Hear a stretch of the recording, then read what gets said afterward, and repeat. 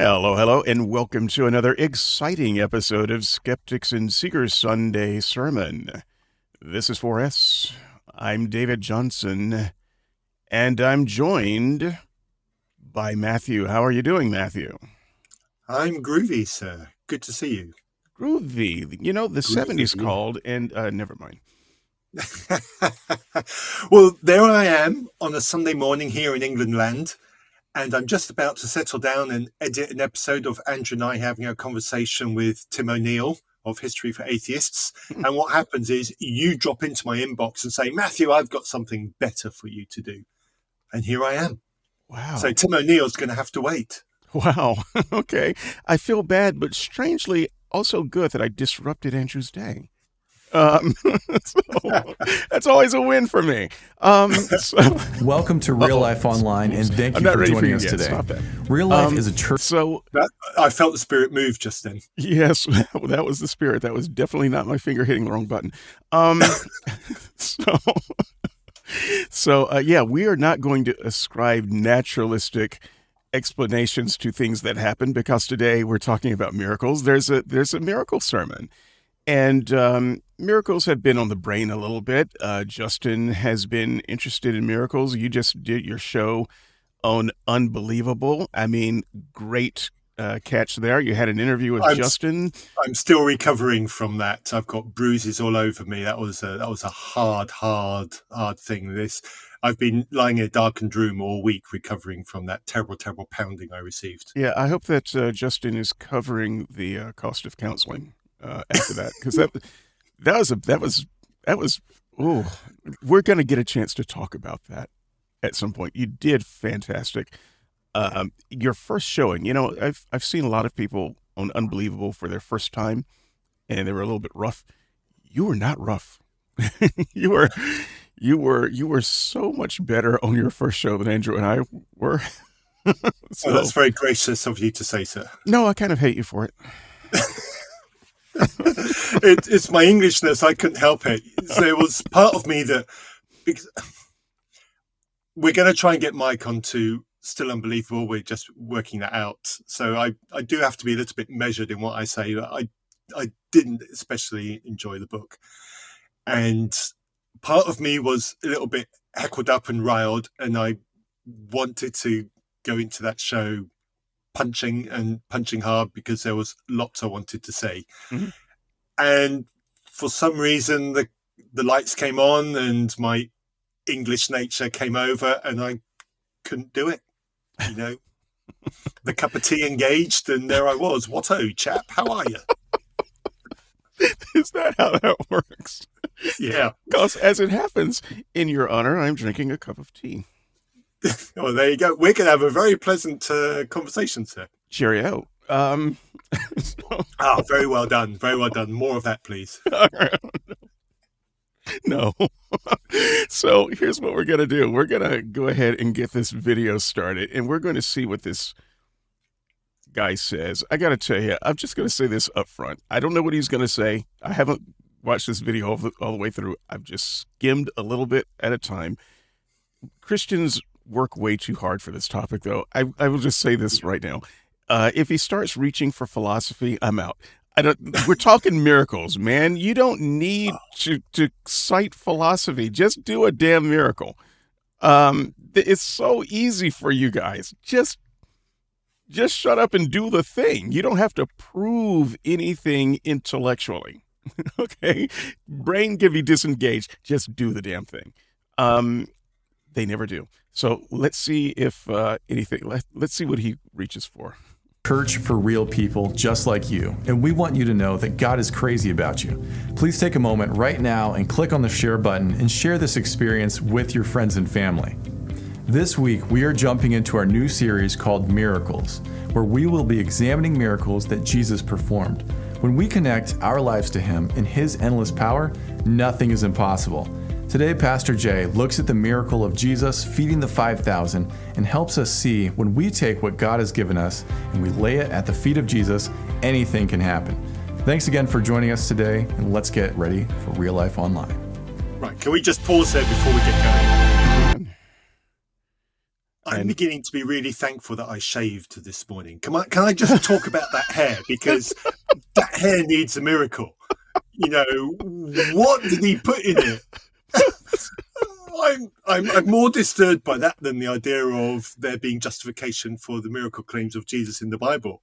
Can we just not talk? Can we talk about the hair for 30 minutes instead? I don't feel think that there's going to be much more hilarity and much more productiveness. I don't think we can. I don't believe we can. Although I must say, when I first saw, and we're never going to see this guy again.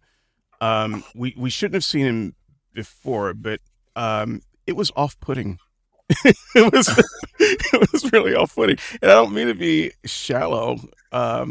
I mean, I guess I am what I am, but I was, I was a little bit nervous. So, I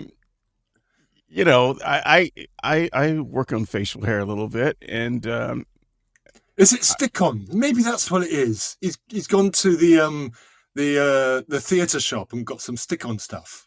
it is. He really looks like me, and he just swaps it out for different videos that he does. It is disturbing. Oh, maybe that's what I should do. Put Still Unbelievable onto YouTube and get different wigs for each show. Oh man, that could be awesome. But don't worry. The guy who's actually about to do the sermon is a very attractive man. so it's gonna be good. Here we go. Are we going to be distracted? Maybe. When heaven touches us. Is that what I just saw? When heaven touches us. I don't like it when heaven touches me there. I've been touched by the Spirit and it had a funny effect on me.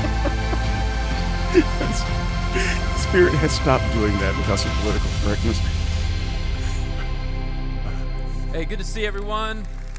Woo! New series today, Miracles. This is a good one. I want to welcome all our locations around Central Florida. I'm so glad you guys are joining us for this because God's doing a new thing at Real Life. And it's been happening in me. Okay, I'm just going to start right there. God's doing anything. I hate it when Christians talk like this. God, first of all, your church, I don't know how long it's been there. God's doing a new thing. First of all, how do you know that? Where do you get that from? If this thing is valuable, why didn't he do it before? I don't understand this kind of language. And he's going to do some more of this. But it already kind of puts me on edge when preachers start talking like that. Yeah. And I want it to happen in you as well. I'll just catch you up to speed a little bit. Some of the things that God's just been sharing with me is that God has been sharing things with you. He had a cup of coffee with God first thing this morning before coming on. That's what it is. They had a bro chat. I don't understand. So let me just be full disclosure. When I was a Christian, I wasn't the kind of God is talking to me and sharing with me things Christian. Our denomination didn't do that sort of thing. And so this has always been off-putting to me. And this is very prevalent in charismatic Pentecostal churches. I'm not entirely sure what kind of ministry this guy has. I would wager just from the first few seconds that this is some kind of charisma church. Because they're always talking about how God is talking to them and telling them to do this and leading them to do that, as if their day-to-day life is, 3 times a day, God says, no, not that bagel, over to the left, get the everything bagel. Yes. I've been in the congregation for talks like this, which started exactly this way. So I've been in that kind of Pentecostal environment. And when you're there and you're engaged in the belief, this kind of start and this kind of intro is really, really exciting, especially you've got the band playing over in one side and you've got people cheering. You've just been doing 20 minutes of worship songs and you're hyped up. And then someone comes on and starts talking about this. You don't sit down, you stand up and this gets you excited. This gets you engaged and this makes you susceptible to whatever's coming next. It's so off-putting to me. Look, I've preached 10,000 sermons and God has never told me shit. I studied my ass off, and every week or every time I'm doing a sermon or Sunday school lesson, I had to think about what I wanted to talk about. God might have been more helpful to me by giving me some sermon notes. I have no idea what this means. I don't know what Christians hear when they hear a person talking like this, but it's already, I just feel put off. He wants us to be a church, right, where we allow him and invite him in to do what only he can do. He wants every church to do that, right?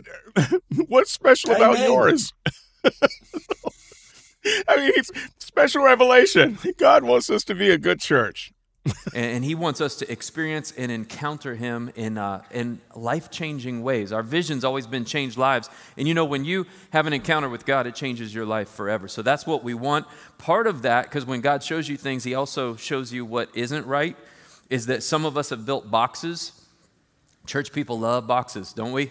We love to put God in a box and say, okay, God, you can have this much, but not this much. You can work in this area of my life, not this area. Lord, I believe you to do that, but not this. And what God is saying is, time to break the boxes. Time to throw the boxes in the recyclables and let them come and pick them up and take them away, because I don't want to work in a box. I want you to allow me in to the whole thing. And I think part of this is also... Okay, just apropos of nothing. Oh, this is so familiar language. I've heard this kind of thing so often. It is, but I must say, as he's talking about putting God in boxes, he literally commanded the Jewish people to make a box so that he could live in it. So the Ark of the Covenant is literally a God box. just putting that out there. I never appreciated that nuance before. Nice one. So, there are probably some of us who have stopped believing that the impossible is possible. And we've maybe come to a place in our life where we're just like, we're focused on what we can do, but not what he can do. And what I want to encourage you to do as we start this series is just come to God fresh and new and with like a childlike faith. Like, all right, God, you know how I got here, but I don't want to stay here. And so I believe you are who you say you are, and I believe you can do what you say you can do. Nothing is impossible. All right, I want to pray that for us right now. Let's pray together. God, thank you for miracles. I want to thank you that you're the same yesterday, today, and forever. You didn't just do miracles, you still do miracles. And a lot of us need them, and we don't want to just hear a sermon on it, Lord. We want to actually experience it. And so we just invite you into our lives and into this church to do what only you can do. And thank you that as we jump into your word, it's living and active, and it comes to life in us. And so, Lord, move in your church, move in us. We pray in Jesus' name. Amen. Boom, we're off to a great start, right? Can we hold it there? So this whole thing is premised on the idea, nice fist bump, on the idea that nothing is impossible. But if nothing is impossible... I think that's the Black Power symbol.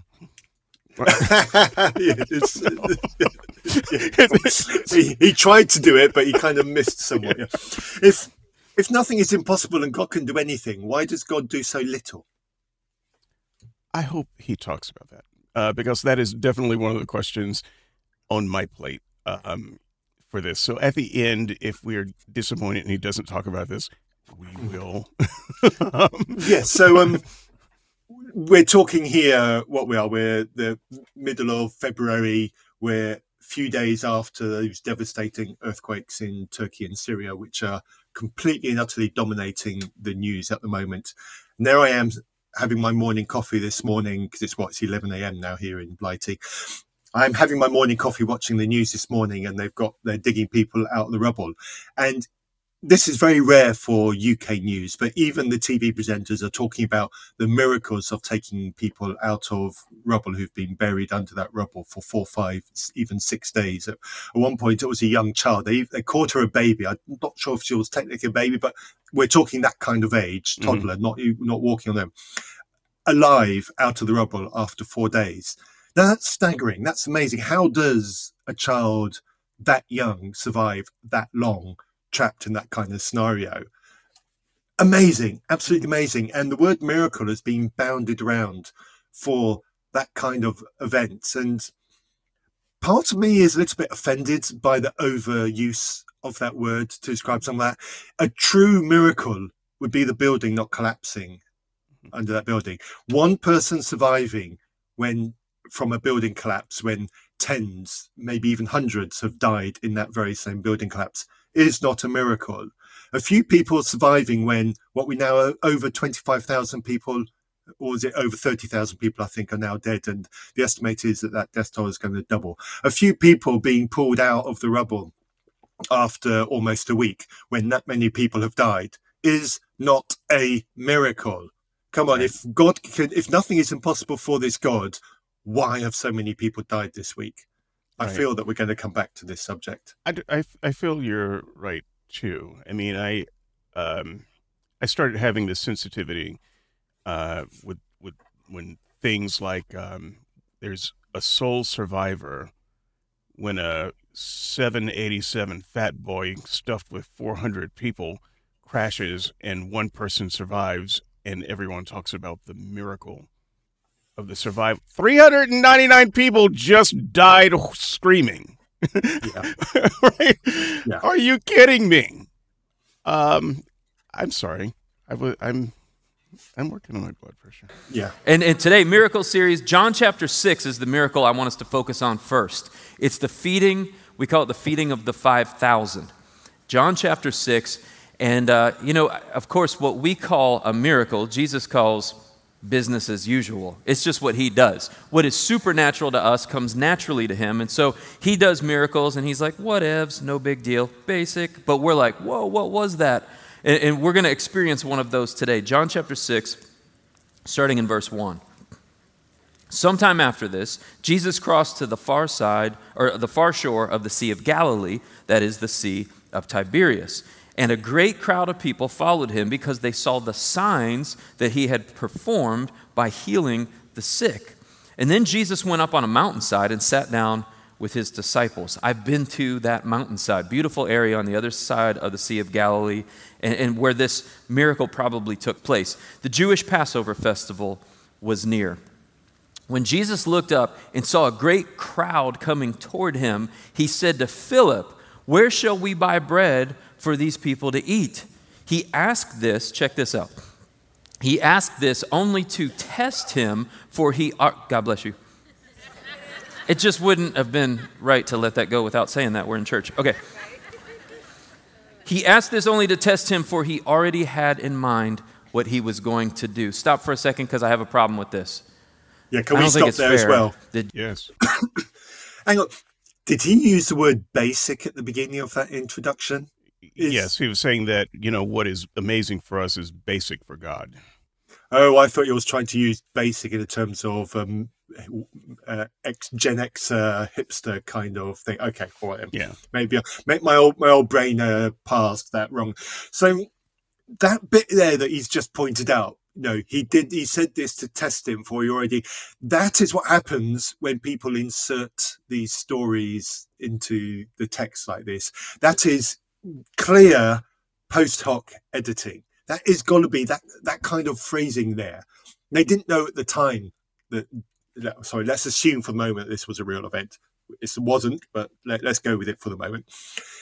When you're writing about it afterwards, you throw that kind of thing because you're now interpreting Jesus's actions by your own biases, and you go, "Oh, he tested him. He didn't really mean it like that, etc." Yeah. So that you go and put that in. This is a clue that these kinds of stories are written afterwards. It's as if you've been listening to Red Letters. You guys know Red Letters, right? Skeptics and Seekers is the free version of what I do, but I also do a paid version. It's patreon.com/redletters. We've been talking about Jesus, my tagline, where we discuss all things Jesus. You can get a free copy of the book, Red Letters. Sorry about this commercial, man. You just opened it up for me. I can't help it.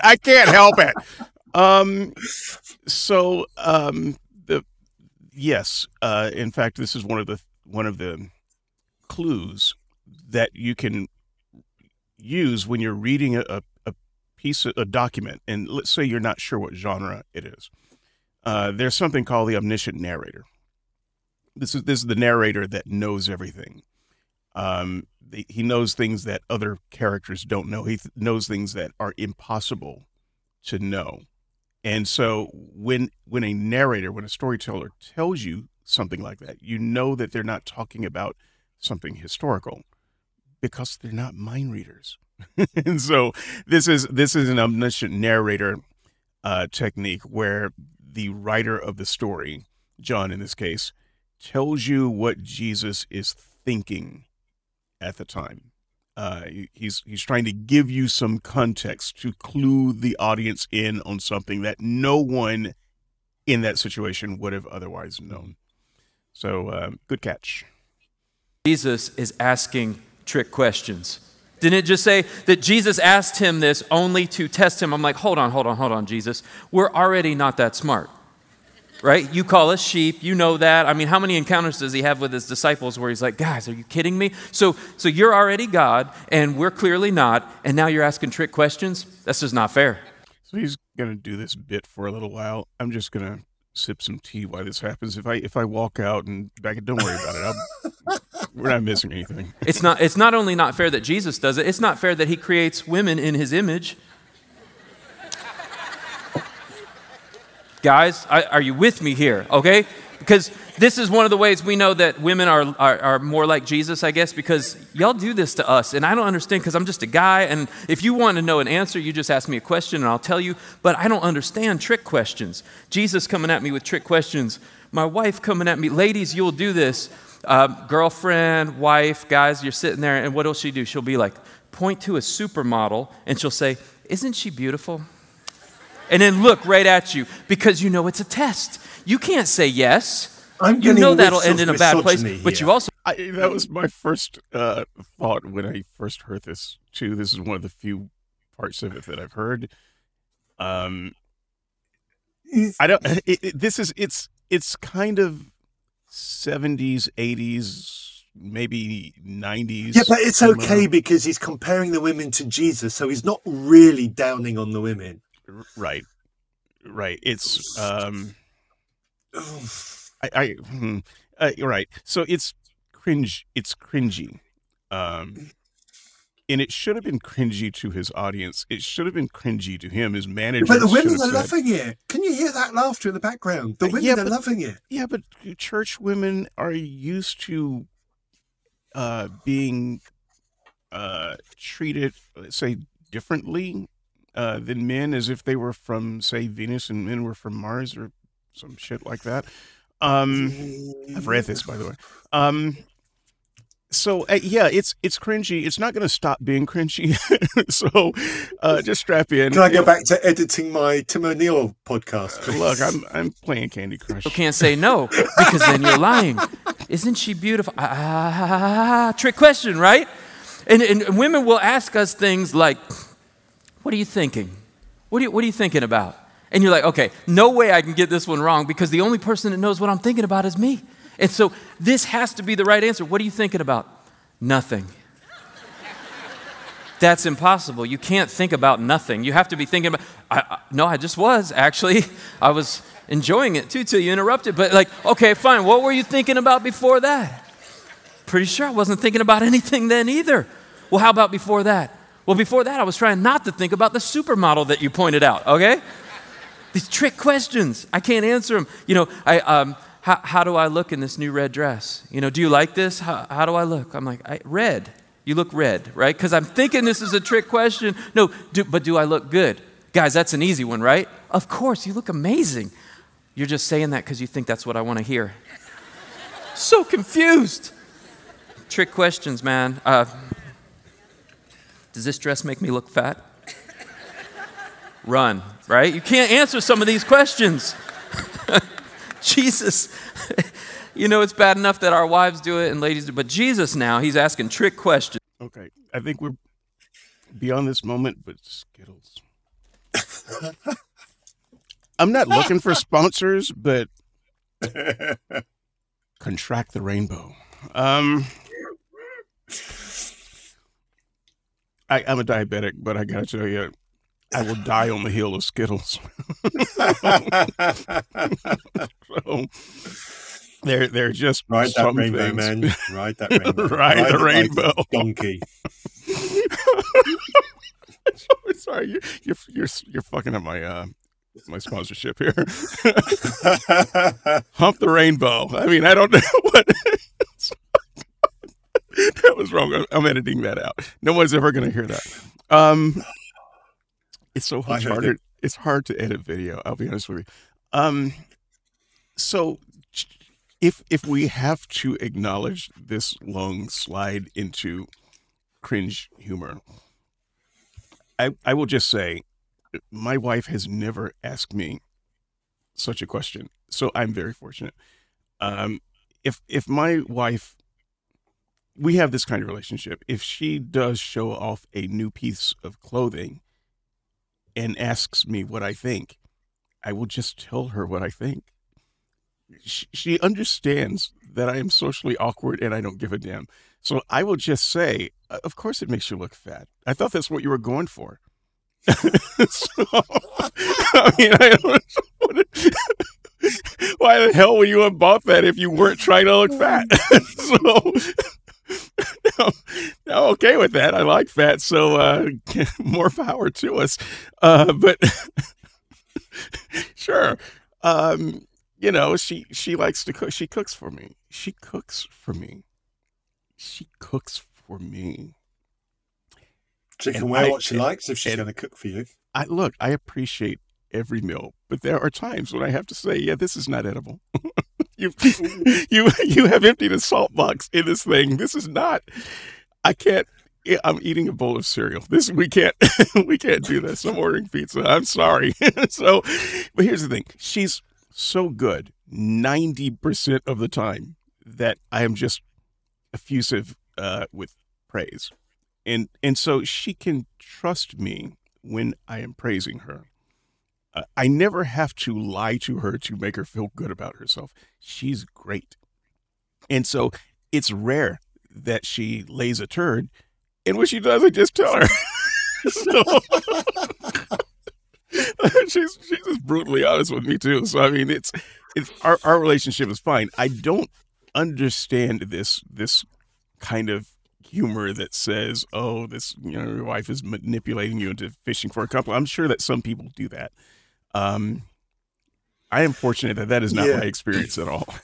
This whole talking about wives interjection here feels like padding to puff out a sermon, which probably had very little going for it in the first place. It's a 32-minute presentation, and that includes how many more of these interludes are there going to be? I don't know. I'm waiting to get to some miracles, man. Let's see what we got. Right, so Poor Philip. So Jesus is testing them. Yeah. Okay. Yeah. Carry on. Right. He asked this only to test him. He already knew what he was going to do, and so here, what we don't know. All right, because Jesus is questioning Philip. Interesting that he picks Philip. I think he picks Philip because Philip's from this area. So it's like, okay, this is your hometown, bro. How are we going to do this? Where does a dude get food for 20,000 people around here? That's what we find out. The crowd was 5,000 men, possibly up to 20,000 people. We're not going to be able to solve this problem. How do we know what that? The right answer is. How do we actually know that? He's just saying, oh, they only must have only counted the men, therefore we're going to multiply it by 4? Yeah, so every man brings 2 wives and a child, or 2 wives and a slave, 3 wives and a concubine. That's pretty much how we do it. Yeah, because the general practice is only counting men, but I would say that you've got a bigger problem than that because no one's counting the crowd at all. I don't know if you recall, this was an American thing, particularly American thing. One of the black leaders, I don't know if it was Jesse Jackson or I can't remember who it was. They sponsored something called a Million Man March. I don't think it was Jesse Jackson, but this Million Man March, they marched on the White House, who was, I think George Bush was, Bush 2 was in office at the time, something like that. I don't recall all the details. And the Million Man March got a lot of publicity, and a lot of people in the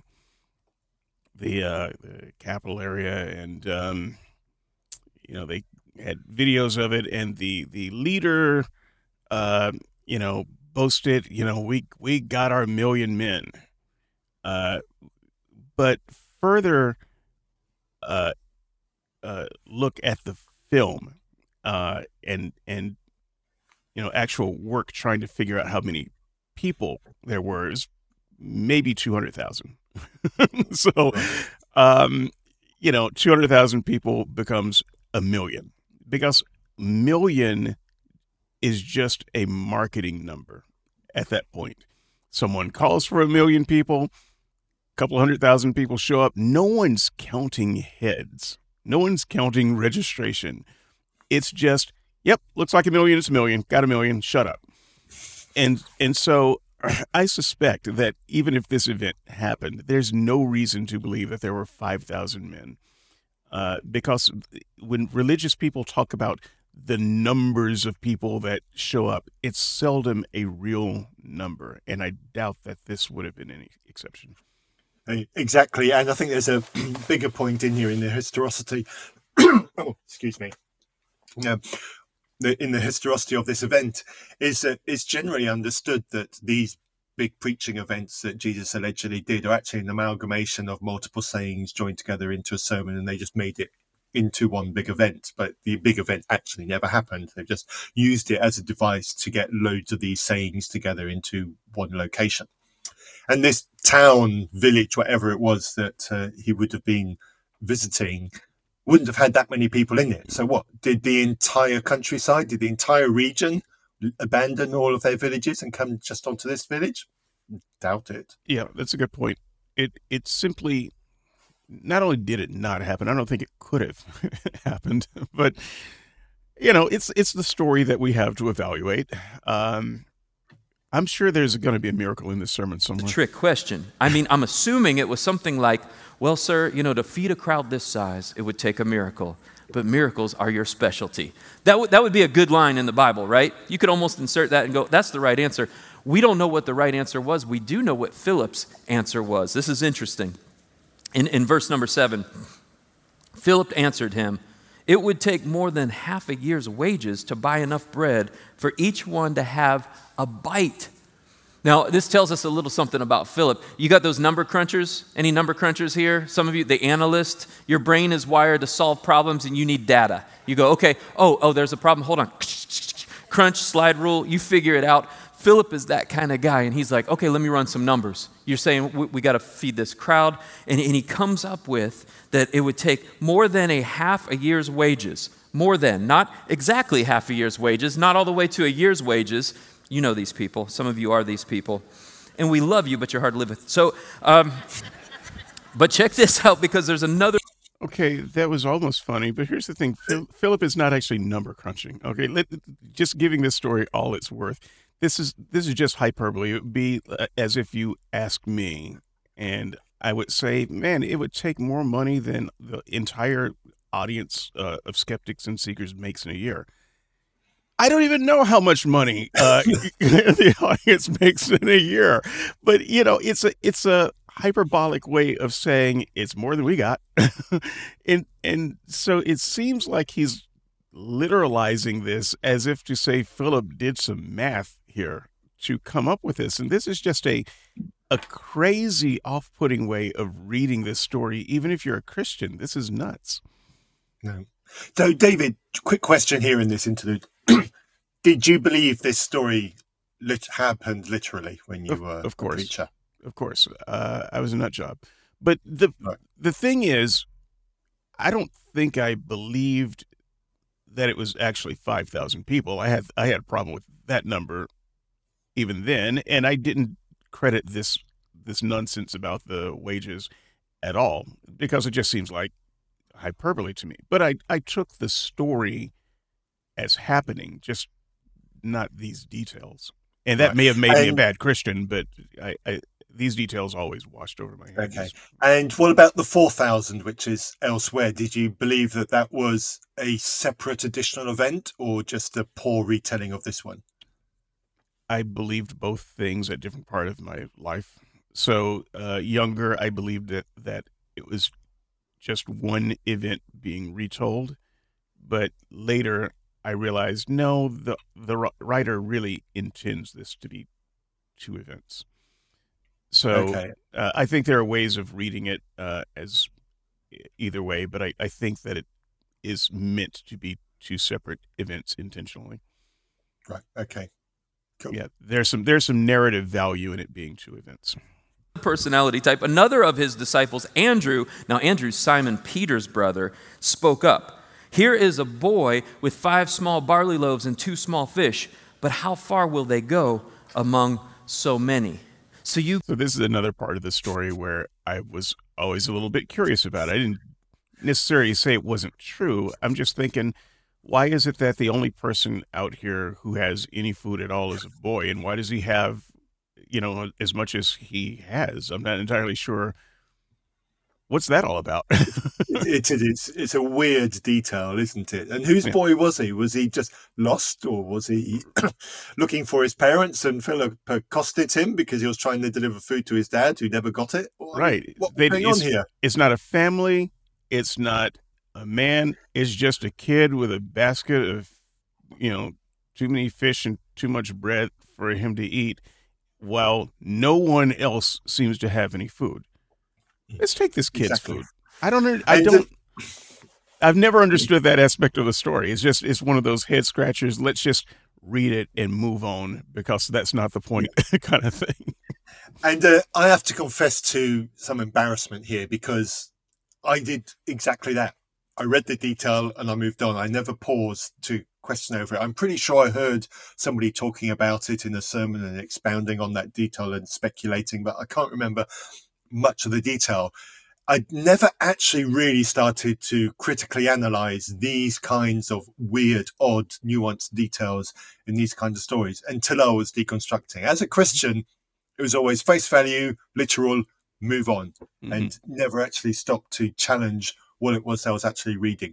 And I wish as a Christian I had actually properly thought about it and challenged this. So I'm going to go off on a little bit of a tangent here because it's a peeve of mine. One thing that really bugs me when people talk about people like me who've deconstructed is we get accused of not understanding the Bible properly or not taking the Bible seriously enough. My deconstruction period was when I took these kind of stories more seriously than I ever had in the entirety of my Christian life until that point. And it was taking it more seriously that got me to where I am now, not this kind of nonsense. This is exactly right. And Christians, please listen to this. Please hear this so that we can have better conversations. There may have been a time in our lives when we were faithful, happy Christians, when we didn't take this stuff seriously. Most of the people that I know who are faithful, happy Christians didn't actually read their Bibles and didn't take any details seriously because they know them anyway.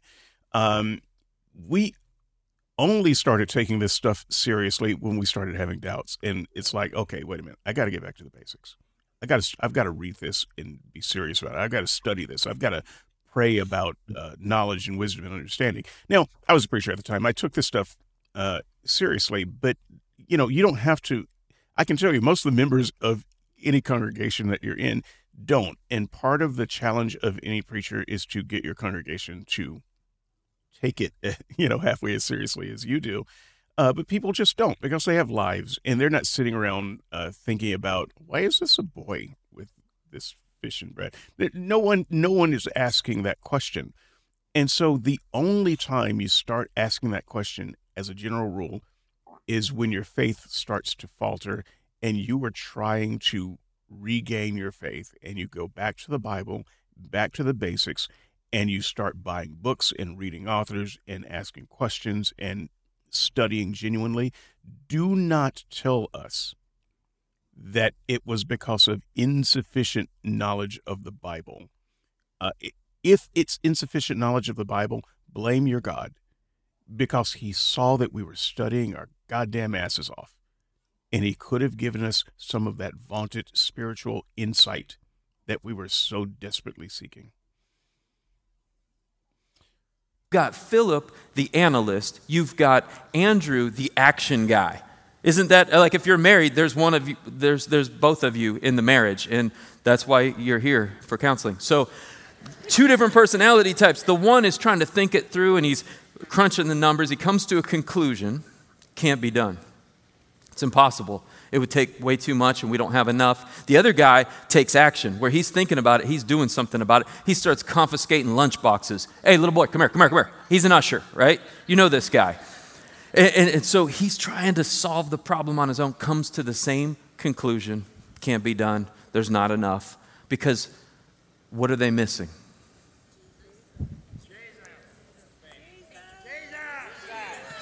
Jesus, right?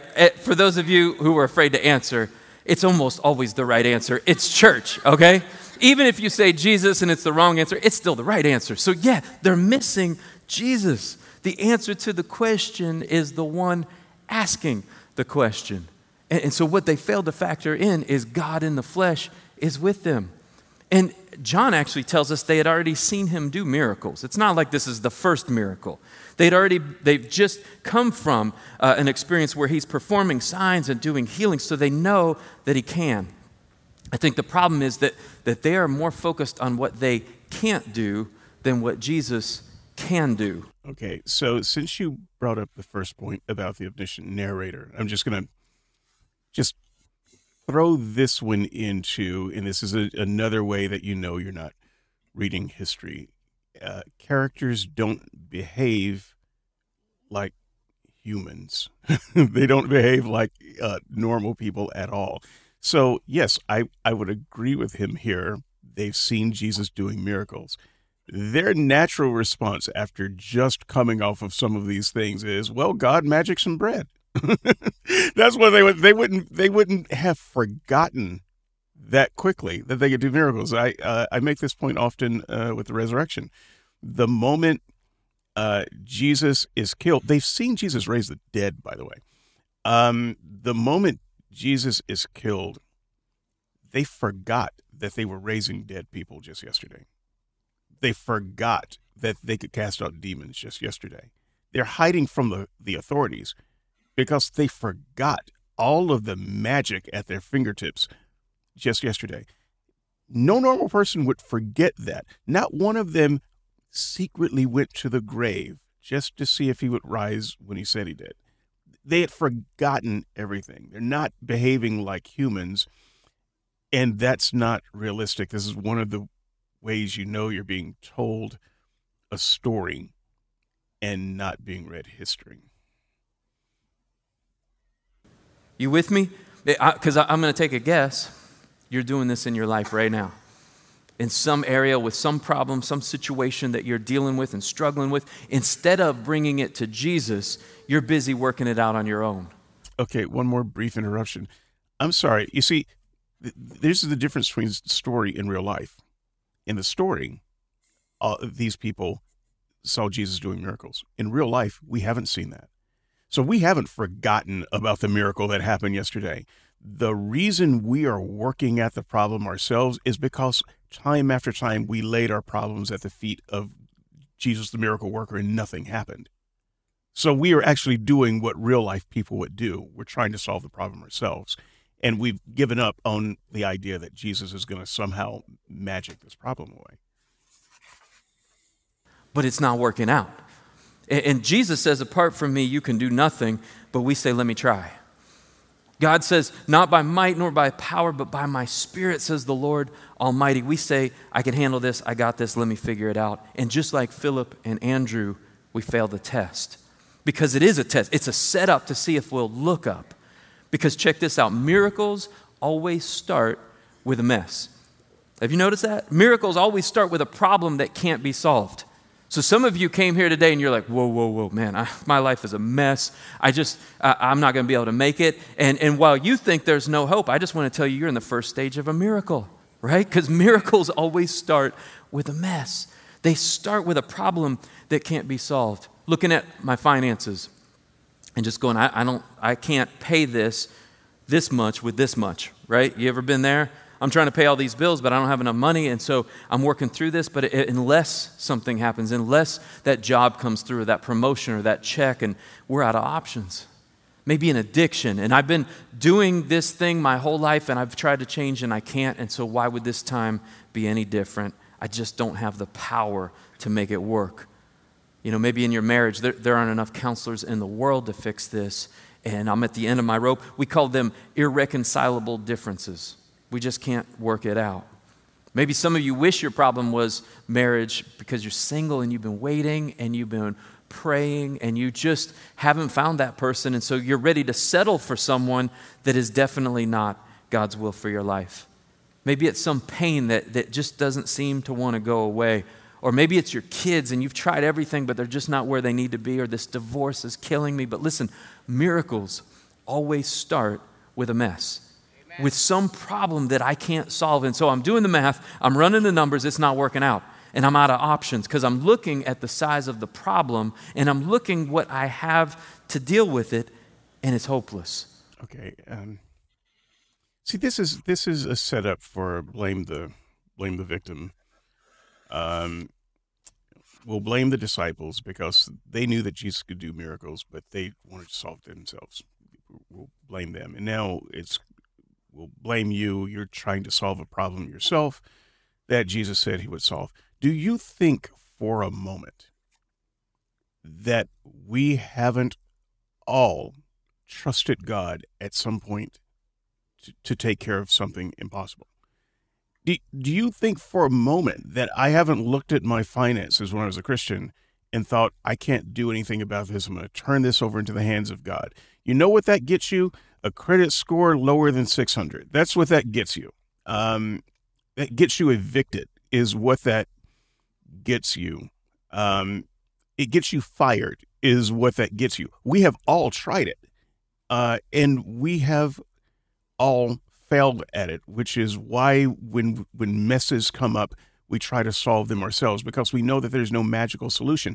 Do you think that I wouldn't rather sit on my lazy ass and let God solve my problem? If there was any hint that that could be done, I would happily sit down and watch Looney Tunes and not worry about it. Let go and let God. He's good. He's in control. We've done that. So what are you talking about, man? I don't understand what he is imagining in this scenario. Is he imagining that his congregation hasn't trusted Jesus for miracles and their lives are still a mess? I don't understand where he's coming from here. This is where you come in and explain where he's coming from, Matt. I don't know where he's coming from. That's a cue, okay? That's a setup, and you've got to come in and spike the ball at that point. Oh, white men can't jump. I'm sorry. Okay, all right.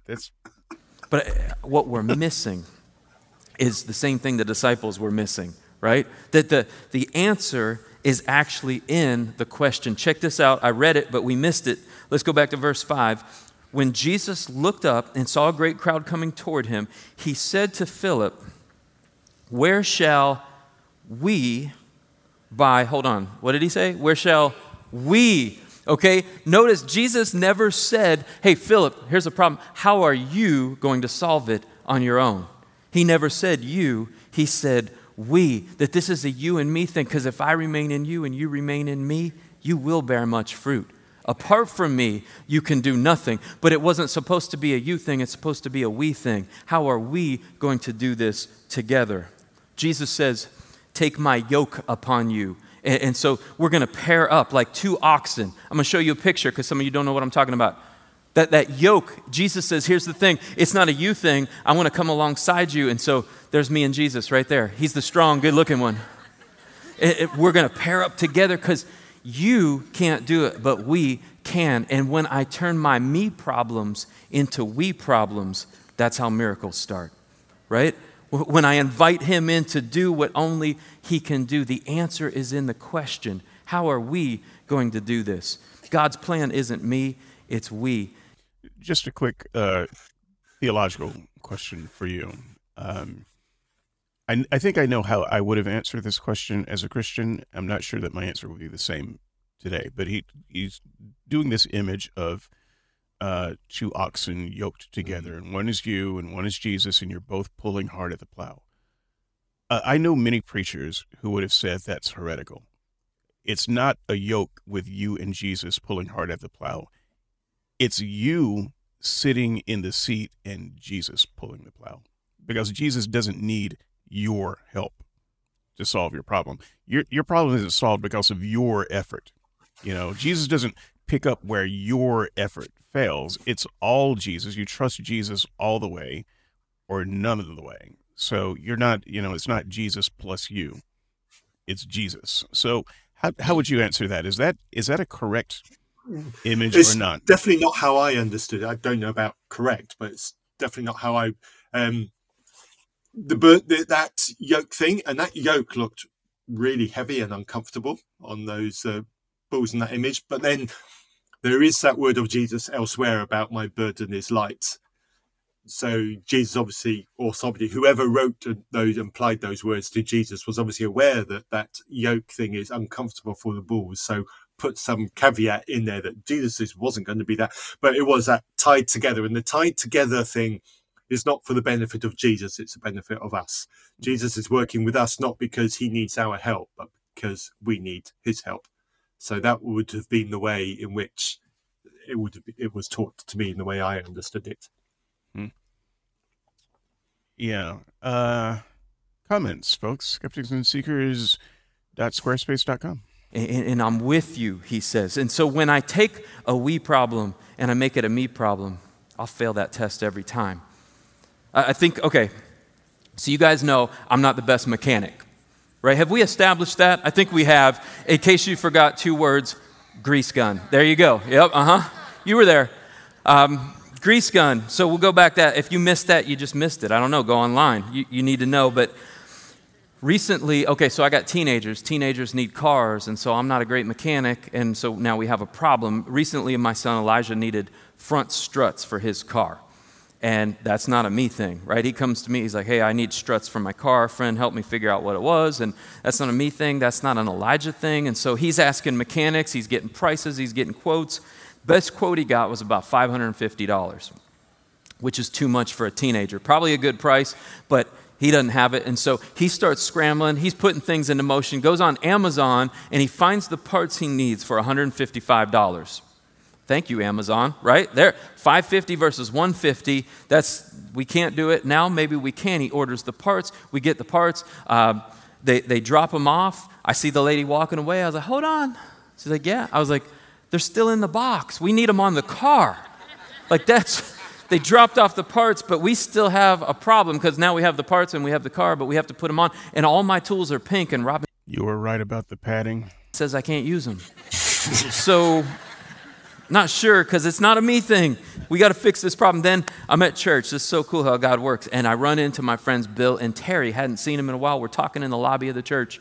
And Bill and Terry are brothers. And they said, hey, we got a shop, right? And I'm like, what? What kind of shop? And they're like an auto shop with a lift and with all these tools. And we love to work on cars. And it's at Bill's house. It's right across the street from you. If you ever want to come over and work on a car, if you ever need anything for any cars, just come on by and we'll knock it out. I'm like, how about tomorrow? What a gift, right? And so we get over there in Bill and Terry's shop. There's a picture of Elijah working on his car. Isn't that a great pic? See a young man working on his own car. I had him pose for that. So here's the reality, all right? While Elijah can definitely say, we did it. We got that car fixed. Because he was there, he helped, he got his hands dirty. The truth is, we didn't really, Terry and Bill, without the shop, without the tools, without the lift, without knowing how much torque to put on the wrench, without Bill and Terry, while we did it, we needed them for the we, right? Otherwise, we would have a car out front of our house on Jack's #redneck lawn ornament. Some of you know what I'm talking about. And it just sits there because the ferry never comes and fixes it. That's why I don't live in an HOA neighborhood. But the truth is there are some things, though, in life we can't do on our own. There are a lot of things that I can't fix this in my own power, and that was really never the plan. What Jesus wants to do is Jesus wants to turn my me problems into we problems. And the stuff I'm trying to figure out, but I can't, the stuff that I'm trying to fix, but I keep coming up short, he's saying, hey, factor me into that equation. Bring me in, get me involved, invite me in, and let's make this a we problem. And when I do, that's when miracles can happen. Everything changes when we get Jesus involved. So check this out. Okay, before we check this out, I want to know, I want to start getting some information about mechanically, structurally, how this works. So, I've got a financial problem Some medical emergencies came up. I had to take off of work, and I'm going to be evicted from my apartment in less than 30 days. Okay, that's a me problem. This is not actually my problem. I'm just giving an example. So that's a me problem. Now I'm listening to this sermon and I'm thinking, yeah, that makes sense. I want to make this a we problem and bring Jesus into it. How does this work then, so that I will have confidence that I will not be evicted in 30 days? What are the steps to go from, like your sermon, to this is now an active thing and I'm not going to be evicted anymore? What do we have to do here? I don't know if he's going to get there, but this sounds like just magical thinking. If you just magic Jesus into the problem, then something magical will happen. Is there ever, these intervening steps of here's what has to happen, throughout the process of this? Is there a mechanism for this, or is it just magical thinking? I don't know, but it is exactly my problem. This example that he's literally just given about the car needing parts fitted to it. Jesus wasn't there. No. It wasn't Jesus who fitted the parts to it. He knew someone who knew what to do, and that someone who knew what to do helped him. The advantage of the church scenario in this story is that in a church, you're going to get a group of people who are single-minded on the worship of a manipulative bully God, and they're together in that room. There are going to be people who meet all sorts of different requirements. Yeah, I'm an IT professional. I've helped people with their IT skills because I know them through a church connection. That has happened in the past. It wasn't Jesus fixing their computer. That was me fixing the computer. The convenience of church was that I knew them. And this is exactly the same scenario here. How that fits to your question, there's going to have to be some kind of professional financial expert involved in that kind of thing. Somebody's going to come, certainly in the UK, I would expect that somebody in that kind of vulnerable situation would have somebody from social services meet them and talk with them. There won't be a church connection involved with that. Social services will be involved and will help talk it through and talk about alternative arrangements for living or something like that. That's not Jesus helping them. That's the government doing its job to help the vulnerable. That's how you spike the ball when it's served up. You know what? I could get used to this podcasting thing. So, right. So the story that he told, he gave us a mechanism. He told us exactly how it was. It wasn't just he ordered some parts and then he woke up the next morning and the car was fixed. No, there was this mechanistic process, and we could see how it happened. There was no God in it. So it sounds like what he's saying, the we problem is, in my example, would be me, social services, Jesus, and a payday loan. Right? So all of that can happen without inserting the Jesus.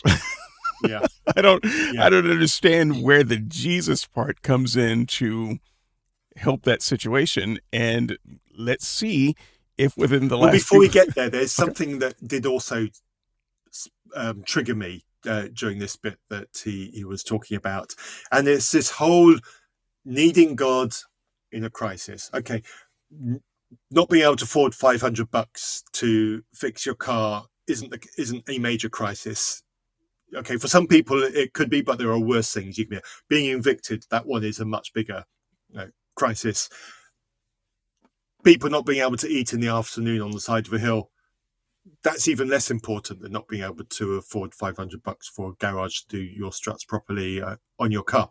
But there's this whole mentality, and I remember it an awful lot from my Christianity, is the only way that you really properly connect with God or Jesus to help you through something is when you're low, when you're in the pits, when you're in desperate need. This is a manipulative aspect of Christianity. If God is truly loving and truly exists, and he needs to manipulate your scenario so that you're in dire straits, you're desperate, you're without money, you're wondering where your next meals come from, you're wondering if you're actually going to be able to sleep under a roof in the next couple of nights. You're genuinely worried about your own, not just your own sanity, but the own physicality of your life. You're in that genuine scenario of worry, and God has to put you into that scenario in order for you to be able to trust him. Really? Is that really the kind of God you're trying to sell to me? Is that really the kind of God you want me to worship? Is that really the kind of God that you think loves me? Really? Fuck that. Yeah. I, in all seriousness, I am myself going through a personal crisis, and I wish that there was a God who would intervene. I am living in a 1-bedroom apartment, and I don't have a pool table. We go to verse 10. Jesus said, okay, here's what we're going to do. Have the people sit down. Now, there was plenty of grass in that place, and they sat down. About 5,000 men were there. So that's probably about 20,000 people. Jesus then took the loaves, he gave thanks, and distributed to those who were seated as much as they wanted. Woo! Some of you go to Olive Garden because of the free breadsticks. You know what I'm saying? This is what's happening right here. As much as they want. He did the same thing with the fish. It's all you can eat at Red Lobster. Thank you, Jesus. When they had all had enough to eat, he said to his disciples, gather the pieces that are left over. Let nothing be wasted. And so they gathered them and filled how many baskets? 12 baskets. Why 12? Because 12 disciples, right? I want each of you to have a disciple doggy bag to take. Stop. Next time, if you're going to put me off with something like that, make sure I've got a mouthful of juice first, because the audience will love it. You bastard.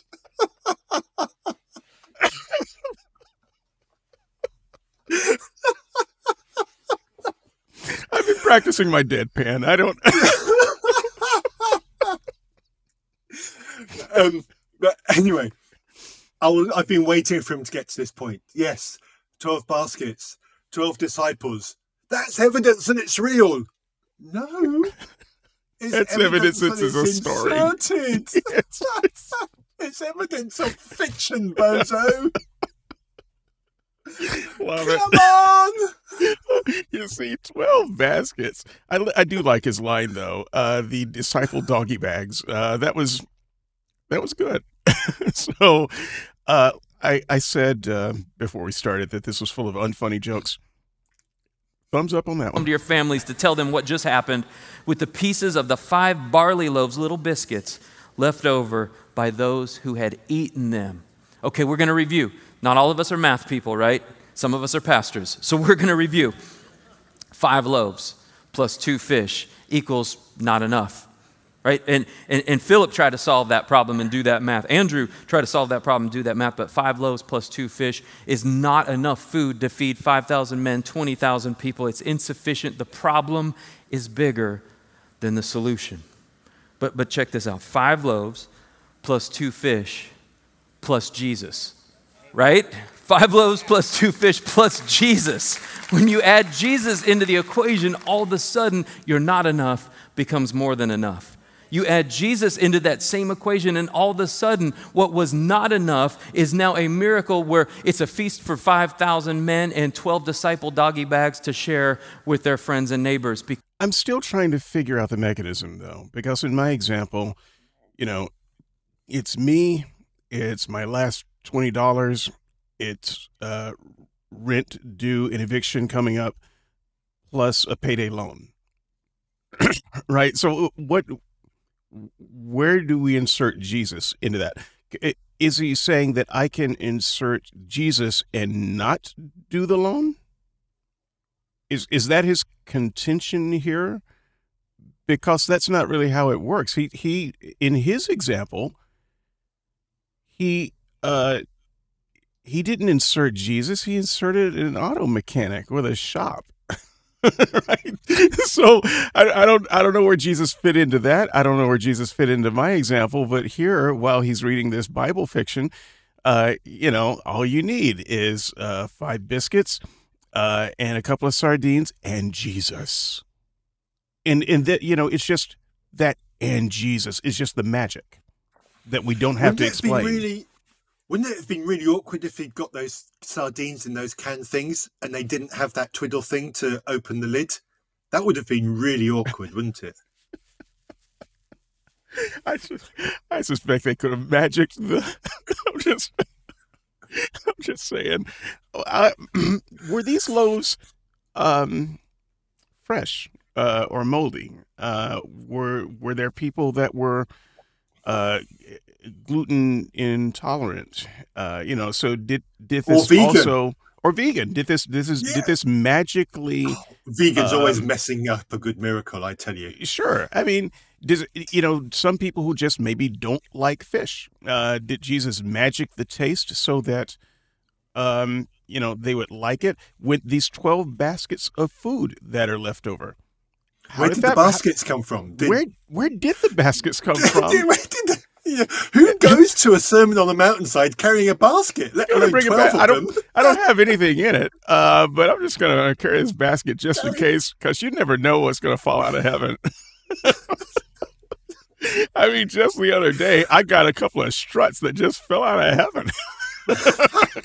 I'm carrying a basket. Because that's what Jesus does when we allow him to do what only he can do. When we take what we have, okay, even though it's not enough, when we take what we have, even though it's insufficient, it can't fix our problem, it's not enough to solve our situation, but when we take what we have and we give it to Jesus, our not enough becomes more than enough. Somebody's got to testify, because not everybody believes it, right? When we take what we have and we give it to Jesus, our not enough becomes more than enough. And that's what he's wanting to do. That's okay, is that the emotional reaction he was looking for when he says somebody's got to testify? That was very anemic. Did you have any people reacting like that to your sermons?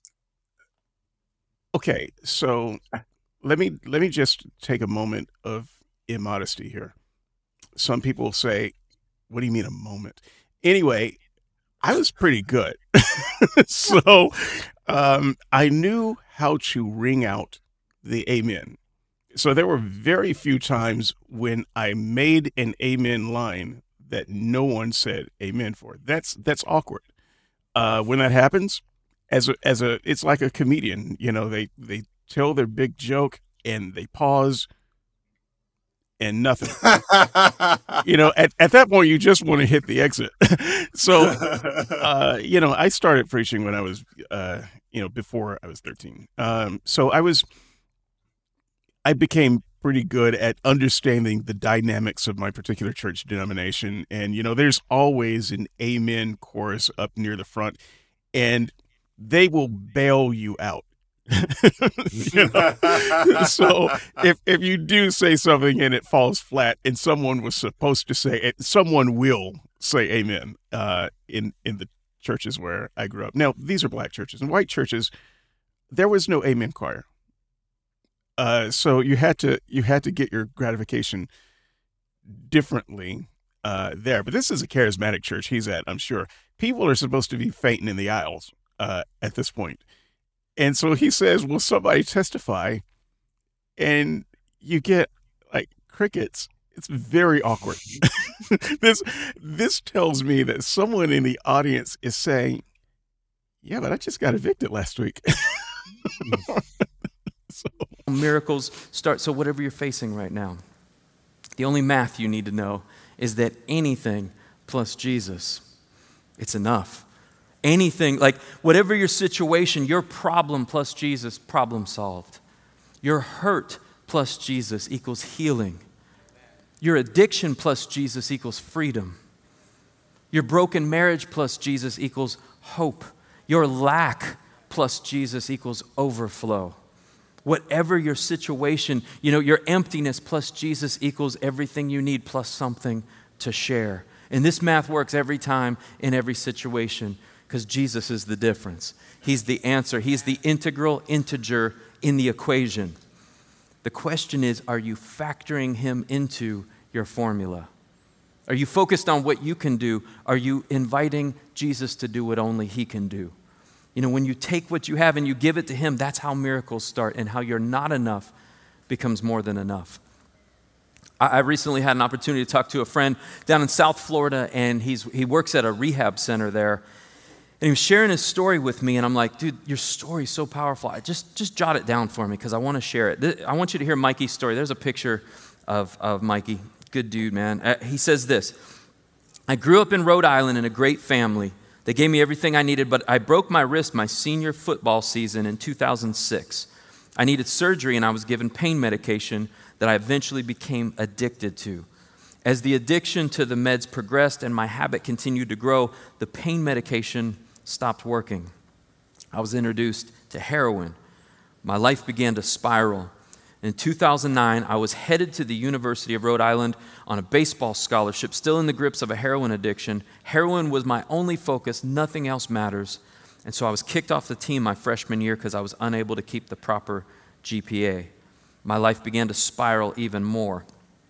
2014, I was getting on a plane to South Florida to check into my 17th treatment center at the age of 24 years old. In the grips of a heroin addiction, there was no hope in sight. Laying in bed, detoxing, cold sweats, body shaking, throwing up, just feeling like I was going to die. Suicide seemed like the best option. I began to reflect on my life. 17 treatment centers, homelessness, lost all my relationship with family and friends, heroin addiction. What was the point anymore? He says this, for the first time since I was a kid, I slowly got off the bed. I could barely hold myself up. I got on my knees and I prayed to God. I asked for his forgiveness. I asked for a chance at a happy, healthy life. I asked him to rid me of this disease of addiction. And on August 12th, 2014, I found God and I found sobriety. He says, I've never picked up a drink or a drug since, and I get on my knees every morning and every night and pray to God just like that day in detox. Now, not only has God delivered me, but I've been working in the field of recovery for over 4 years, and I help people with addiction every day. I travel around the country, I speak to youth, I share my struggles, and I spread the message of hope that it is possible, and God is the answer. He's the solution, the only solution. Come on, that's a great story of life change. Can I just say, cool story, bro? Seems like a proper time to insert that. Go ahead. Yeah, well, hopefully there's a name up there so we can probably Google this guy and find out a little bit more. First of all, addiction is a terrible thing. Personally, I've encountered people who have struggled with that, and addiction has the power to completely wreck an individual's life, wreck the lives of those around them. It's a terrible blight on both on individuals and on the society around them. And I am genuinely pleased for this individual that he overcame his addiction. And more than that, he's actually in a scenario where he's helping others go over it. Wonderful. Sometimes former addicts are the best people to help people who are currently addicts to get out of that. Great. I do worry that some aspects of this story are omitted and some aspects of this story are emphasized to get the narrative that we've just heard. That is my concern always with something like that. My experience of hearing testimonies in a Christian environment is exactly that concern, that people overemphasize the role of God, of religion in their healing, and they minimize the impacts of other things and of other people. 17 treatment centers is an awful lot. It's an awful lot. And often to overcome addiction, it takes multiple times. I think it's very rare that people actually overcome it in one hit.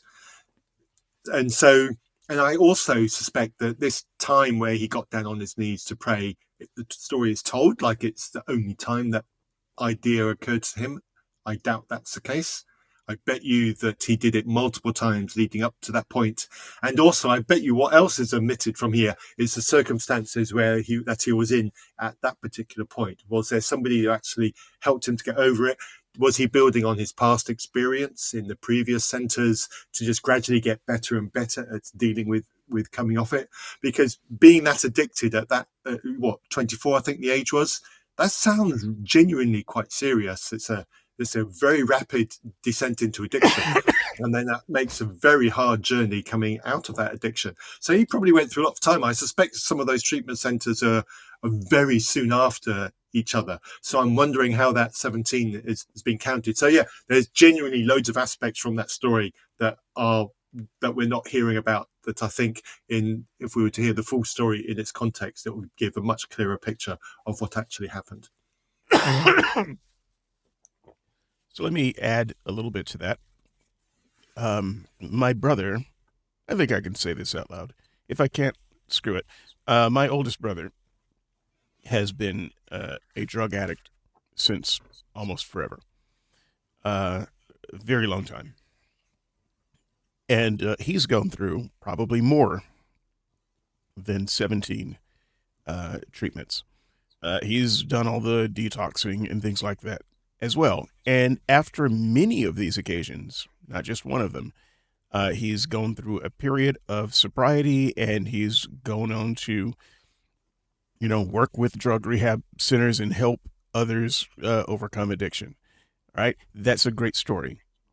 He's done that many times and been re-addicted many times, because you know why? He's a drug addict. And so even if the sobriety lasts a year, I'm always happy for him, but I'm never ecstatic because I understand the nature of this particular monkey. It never gets off your back. Not for terribly long. And so the thing that we are never going to hear from this preacher is the next time this person relapses.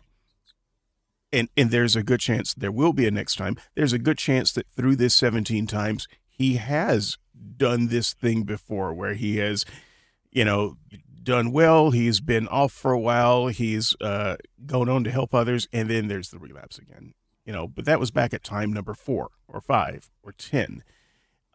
So this story is told, as a sort of magical thing after time number 17, when he finally came to God. And then you brought up a very good point.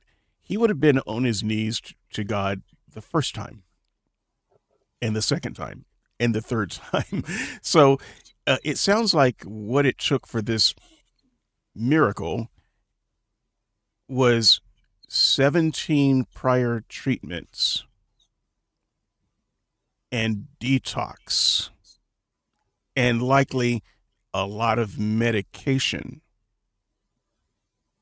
plus Jesus. Right? I think we could eliminate the Jesus part. You haven't given me the magic here. You've just told me the story of every drug addict that ever lived. Because when we take what we have, right, even though it's not enough, when we take what we have and we give it to Jesus, our not enough becomes more than enough.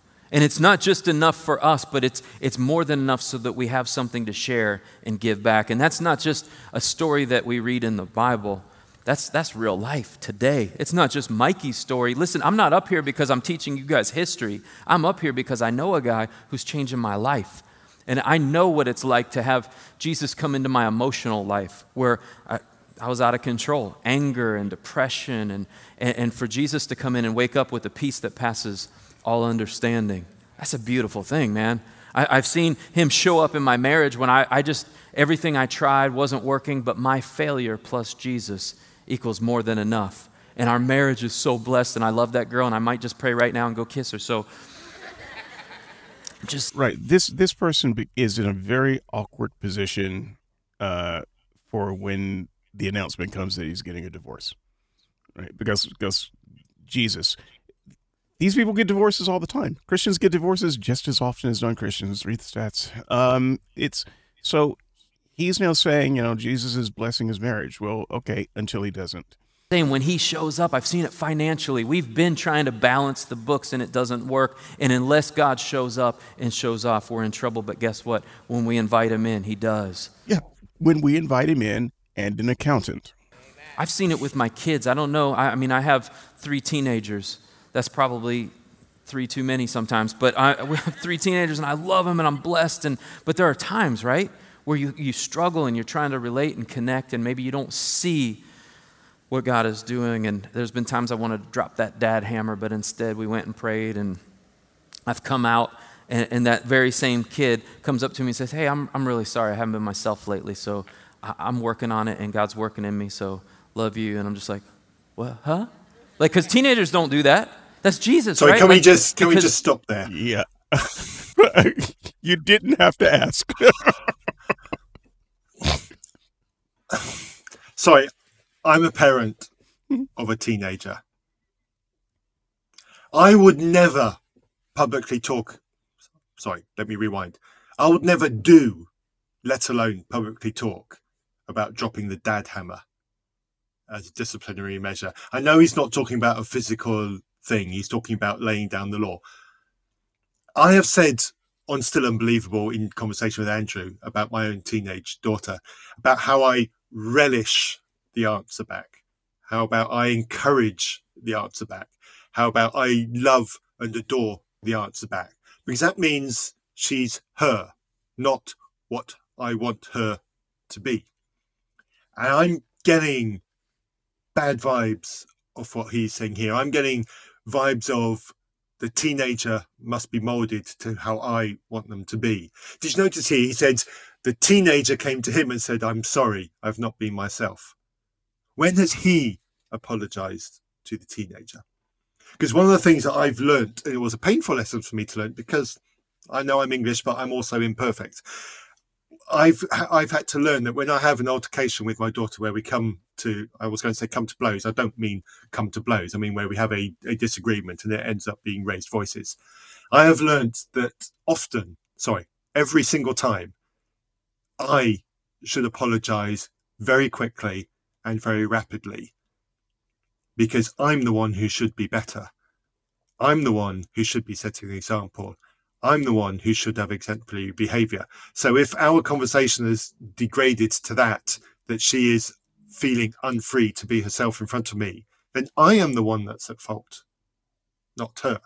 So I really have a problem with the unsaid words in this parenting style here.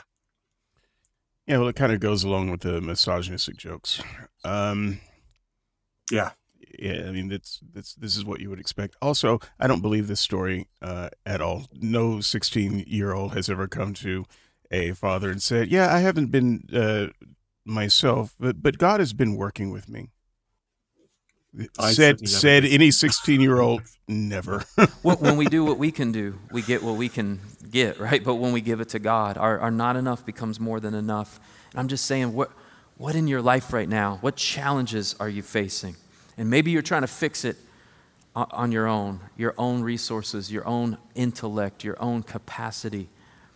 Or are you trying to fix it on your own? Or are you taking what you have and giving it to Him? I think some of you are so focused on what you don't have, that you're maybe failing to give Him what you do have. Well, this isn't enough, and I don't have enough. And just take what you have and give it to Him. It's time to turn those me problems into we problems and invite Him in. I don't know what test Jesus has you taken right now, but I do know He's the answer. Amen. I don't know what questions that are going on or what problems you're facing, but is there some area of your life where you're coming up short and realizing, I'm not enough. I don't have enough. Hey, put it in His hands and watch Him work. And He'll not only turn it around for you, but you'll be taking home doggy bags of blessings to share with the people around you, because that's what Jesus does when we invite Him in to do what only He can do. I don't know, you ever think about some of these miracles, it's like, why'd He do it that way? Right? If you're Jesus, I mean, if you have all power, I think, like, why does He do this miracle this way? He had options. We know for sure Satan tempted Him. He says, hey, turn these stones to bread. So somehow Jesus, He could have done that. Even Satan knows that He could have I think that would have been a cooler miracle, personal opinion. Right? You got all the disciples like, hey, we don't have enough bread. Oh yeah, watch this. Bread starts popping, stones just turn into bread, right? And Andrew, what's that smell? I don't know, Philip. It smells like a bakery. Wow, Jesus, great job. I just think that would be an amazing miracle. But He doesn't do it like that. Why? Because I think part of this miracle isn't just what Jesus wants to do. It's what He wants to do in us. Not just for us, right? But in us. And so He says, here's what I need from you. I need faith. I can do it, but here's what I need. I need some trust. I need you to take something and put it in my hands so that you can see what I can do with it. And that's really the key to this miracle. It starts with something, not enough. It starts with something, not much. But I believe that what Jesus wants to say to us today is, hey, that miracle that you're looking for, that you need, are you willing to trust me enough to give it all to me? to take what you've got and put it in my hands. And when we do that, that's when miracles can happen in our lives. I don't know what you're starting with today, but I do know that's not what Jesus wants you to finish with, right? There's more, way more, immeasurably more than we could ask or imagine, more that he wants to do for you, but also more that he wants to do in you and through you. And so what he's saying to us is just, hey, take what you have, give it to me, and watch your not enough become more than enough. Put it in my hands if you need to do that today. This is, church, man, Jesus comes and he hangs out with us. 2 or more are gathered. And so if you need a miracle, he's your guy, and he's here. And so what I want to encourage you to do is just, if you need it and you know it, just let him know. And as I think most of us just close our eyes and bow our head, if you know that this is for you today, that you didn't come here just needing a message about a miracle, you came here needing a miracle. Just stand up and let him know. How vapid and vacuous is that? Here, he's finishing though. I'm sorry. If you have something you need to place in his hands, maybe because you need him to restore it or repair it. What does it mean to place it in his hands? What are you talking about? Maybe even resurrect it because it seems like it's too far gone, but he can do that. I'm just saying, like, he's right here. And if you invite him in to do what only he can do, you're going to see a miracle. What does that mean to invite him in to do only what he can do? You've been going to church for the last 20 years. You've been doing that. What different thing are you supposed to do now? I need a mechanism. In your life, just stand up and let him know. Lord, I want to pray for you right now. Lord, thank you that you can. That you're the same God yesterday, today, and forever. And you didn't just do miracles back then. You do them today, and we need them, Lord. I want to thank you that you're willing, that you're able. And I want to thank you for those who are standing right now, because we're standing because we need you. Because we know what we have is not enough. And so we're coming to you, and we're just saying, Lord, take what I have and take my not enough and make it more than enough. Do what only you can do. Take it all. I believe, Lord, some are probably standing because of maybe addiction. And in their own power, they cannot break the stronghold or the bonds of temptation and addiction. But where they've had failure, Lord, as they bring that to you, they can have freedom. And so just enter in and show them. Okay, he's at the end. This is stupid. I can't do it anymore. I'm impressed with you having a go. Like, I've had a go. Awesome t-shirt, dude. Awesome t-shirt. This is my formal t-shirt. Someone needs to get you a t-shirt with a jacket and tie print on it. There you go. That would be awesome. I'm gonna take the first bite of this because I've been itching to do this since before I pressed play on this show. I was just kind of had a thought in my mind, and I didn't know if he would get to it, but I didn't think he would, and he didn't. So no disappointment there. You did bring up the incident, the quake and incident and loss of life that happened. As you were illustrating real needs, as opposed to things that are just wants or conveniences.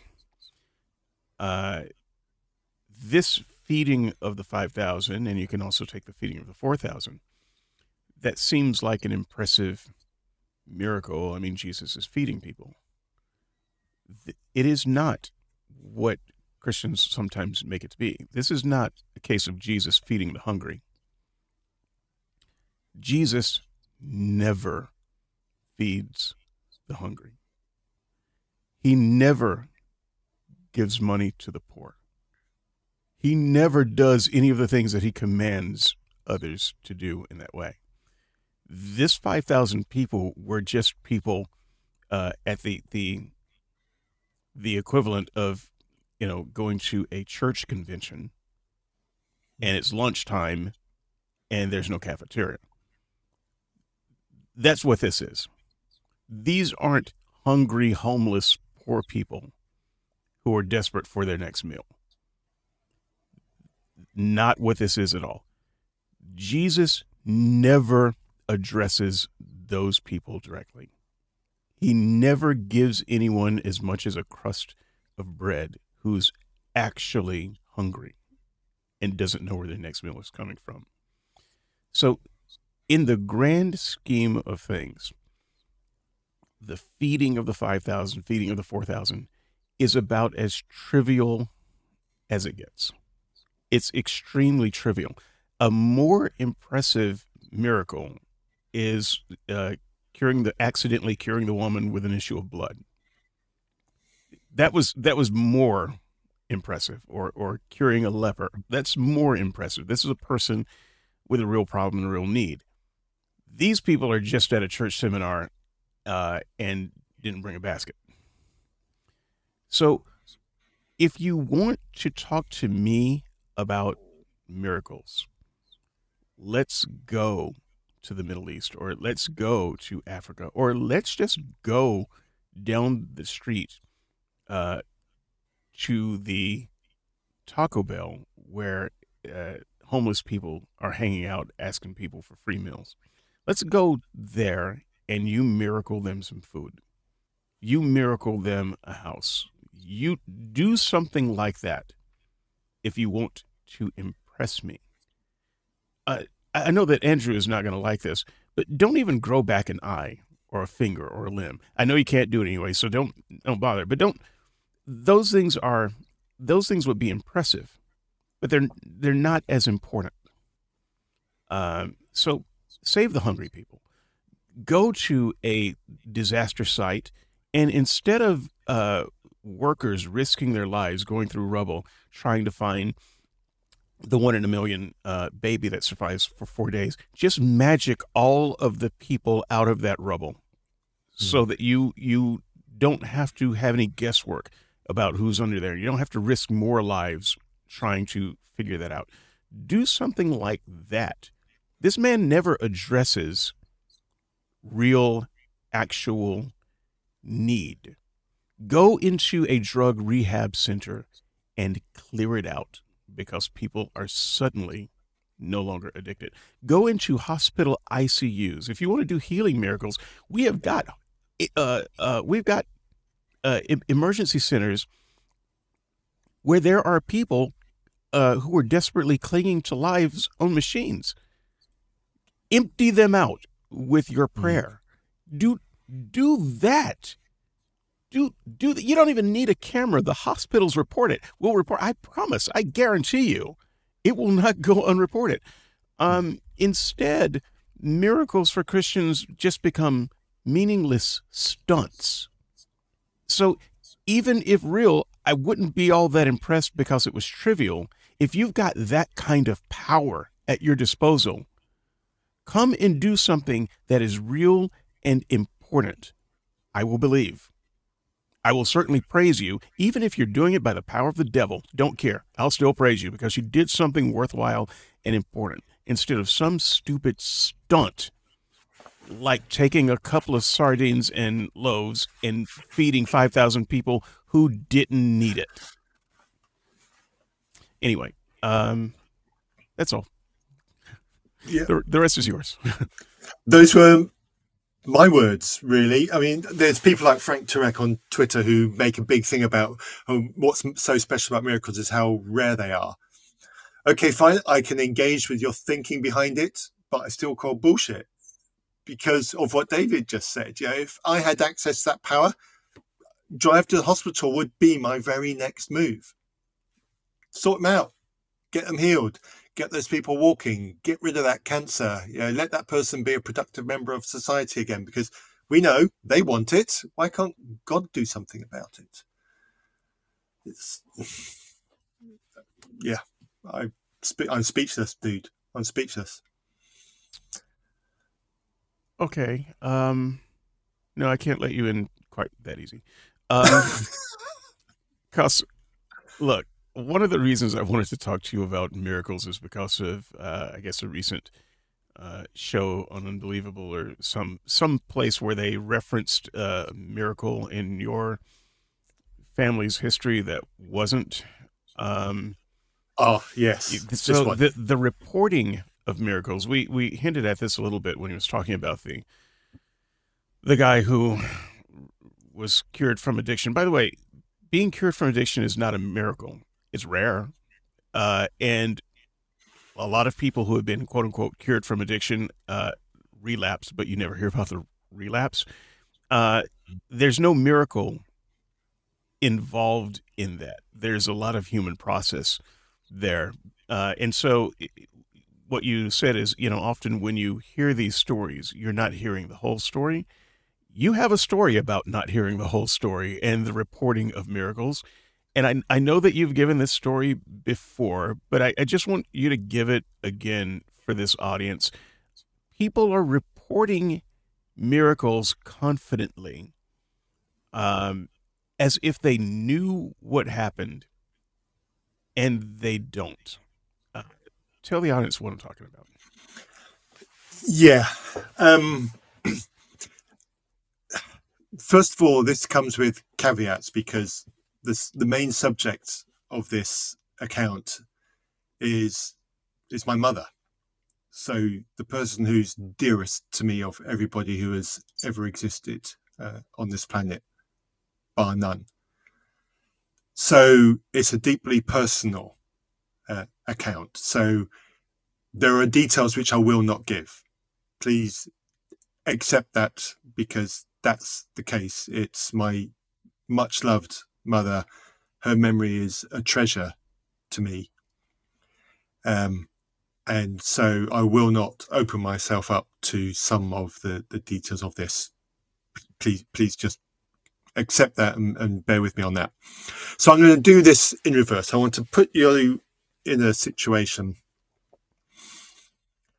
As you know, I think it'll be more effective for me to be chronological on that. So I'm 9 years old. I'm at boarding school, and I get a letter from my dad to say that there's been an incident at home, and my mother's in hospital and she's got 2 broken ribs, but she'll be okay.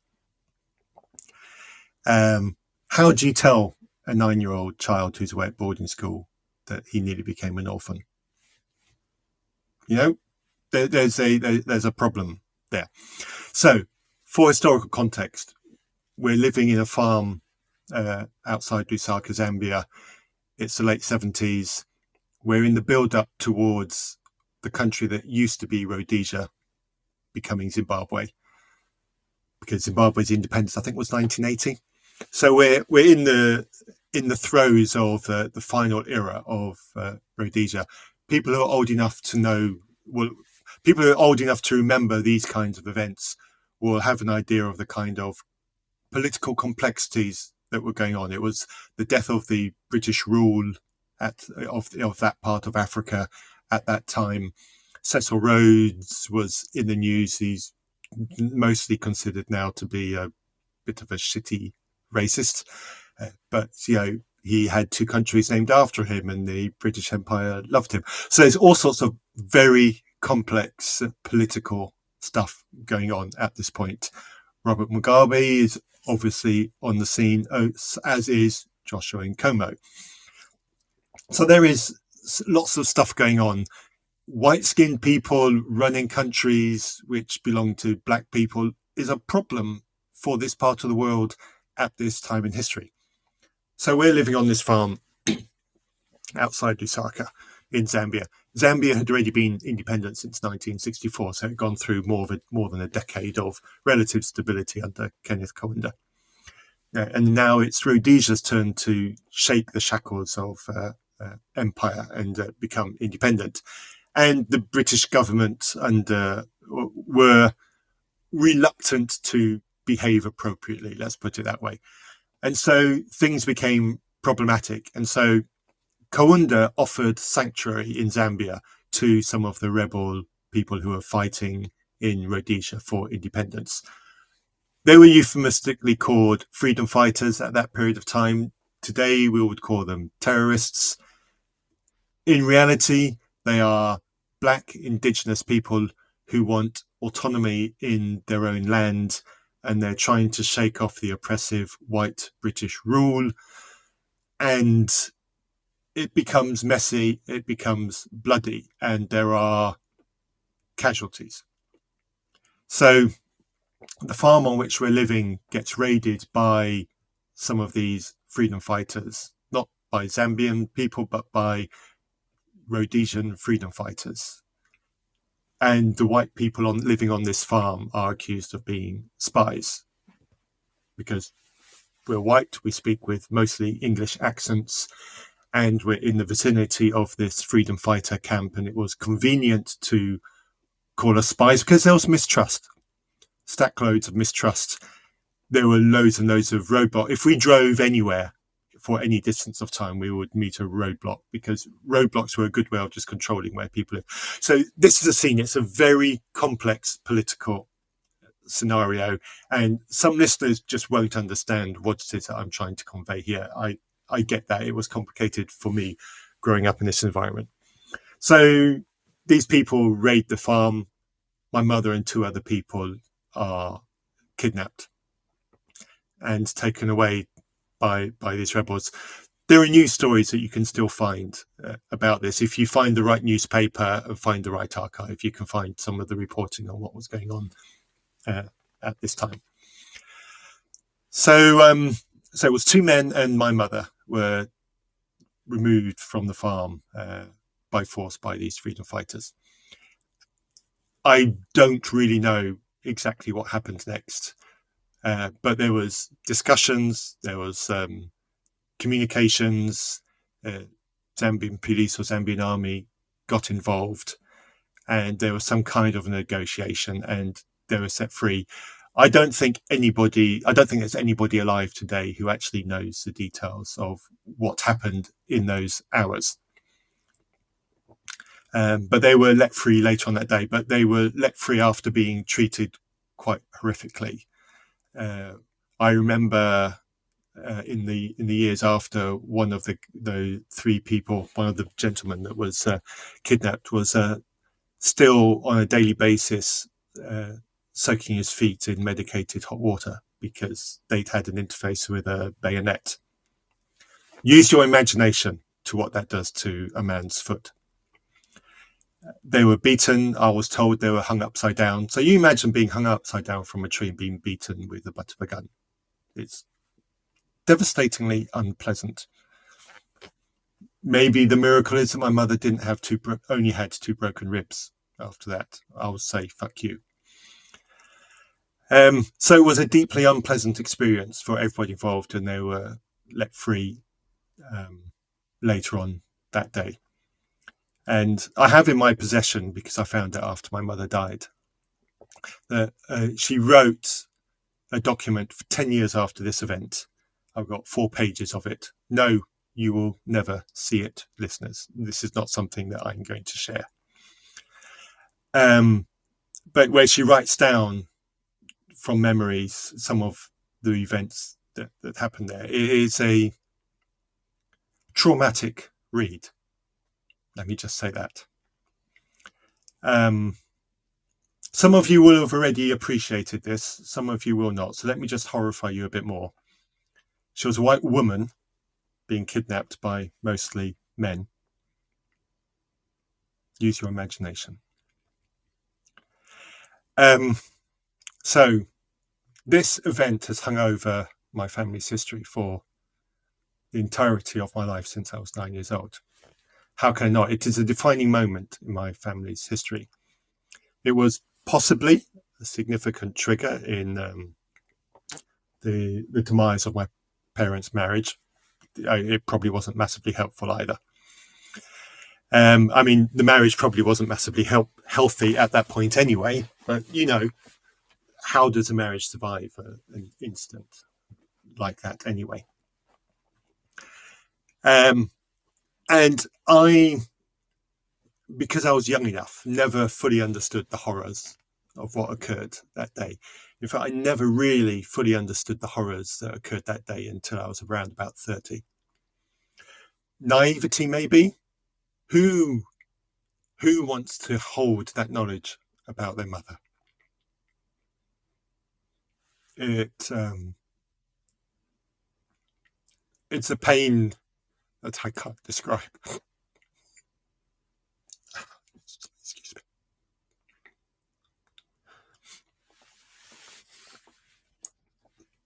And one individual suggested to me even, that the events on that farm that day were a punishment from God because of sin that was occurring on the farm. I was 10 years old. Who says that? So we walk forward 30 years, and we're at my mum's funeral.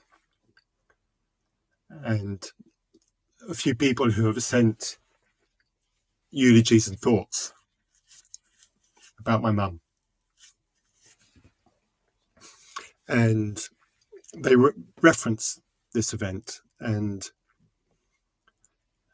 one individual said the dignity with which she behaved afterwards, how she still expressed her desire to love the people in Zambia and to stay working in Zambia, because she worked as a healthcare worker in a hospital doing occupational therapy, and later turned a hand to mental health.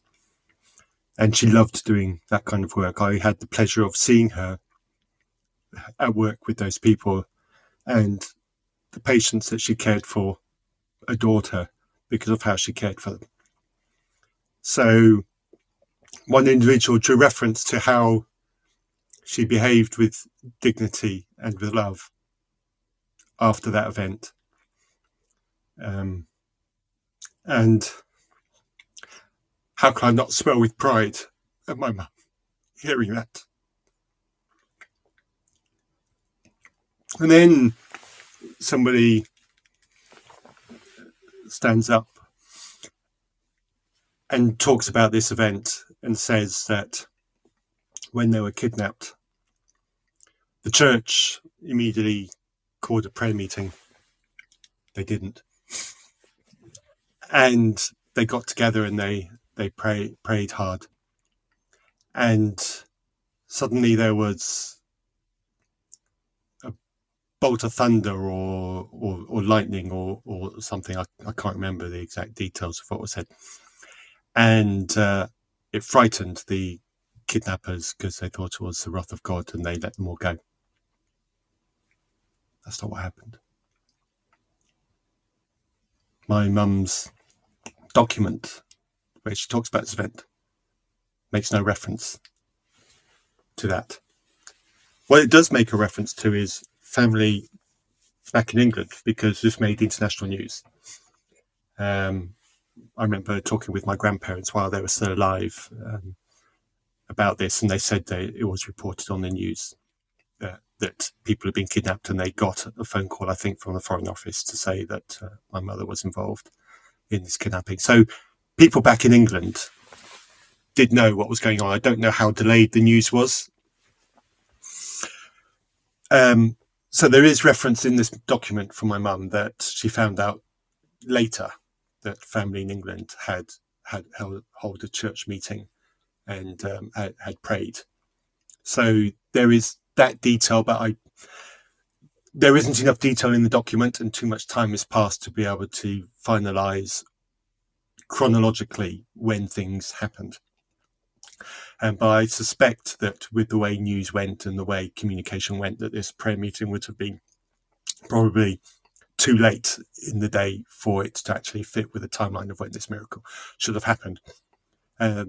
So if you're listening here and you think, oh, there you go, see the miracle details, right? Well, actually, no. Yeah, people prayed, but there was this whole report of the strike of thunder and them being let go out of fear. That absolutely is not what happened. They were let go as a result of negotiation. Maybe there were threats. I can't remember. I think it was very, very late in the day by the time they were let go. So that's a synopsis. I'm going to spare further details. I could read the entirety of that document, but I can't handle it, and you're not going to get it. So that's the story of that miracle. So you can imagine what I felt like sitting there in that church, listening to people talking about my mum, and then this lie comes out across the church. I could just sit. I bowed my head and I shook my head because I was actually seething with anger. I don't know how to respond with dignity to that at a memorial funeral event for somebody who was much loved and much treasured. Thank you for springing that on me, David. Yeah. I love you as always. Happy to have your thoughts. I've heard this story before. I did not know it would be this emotionally impactful.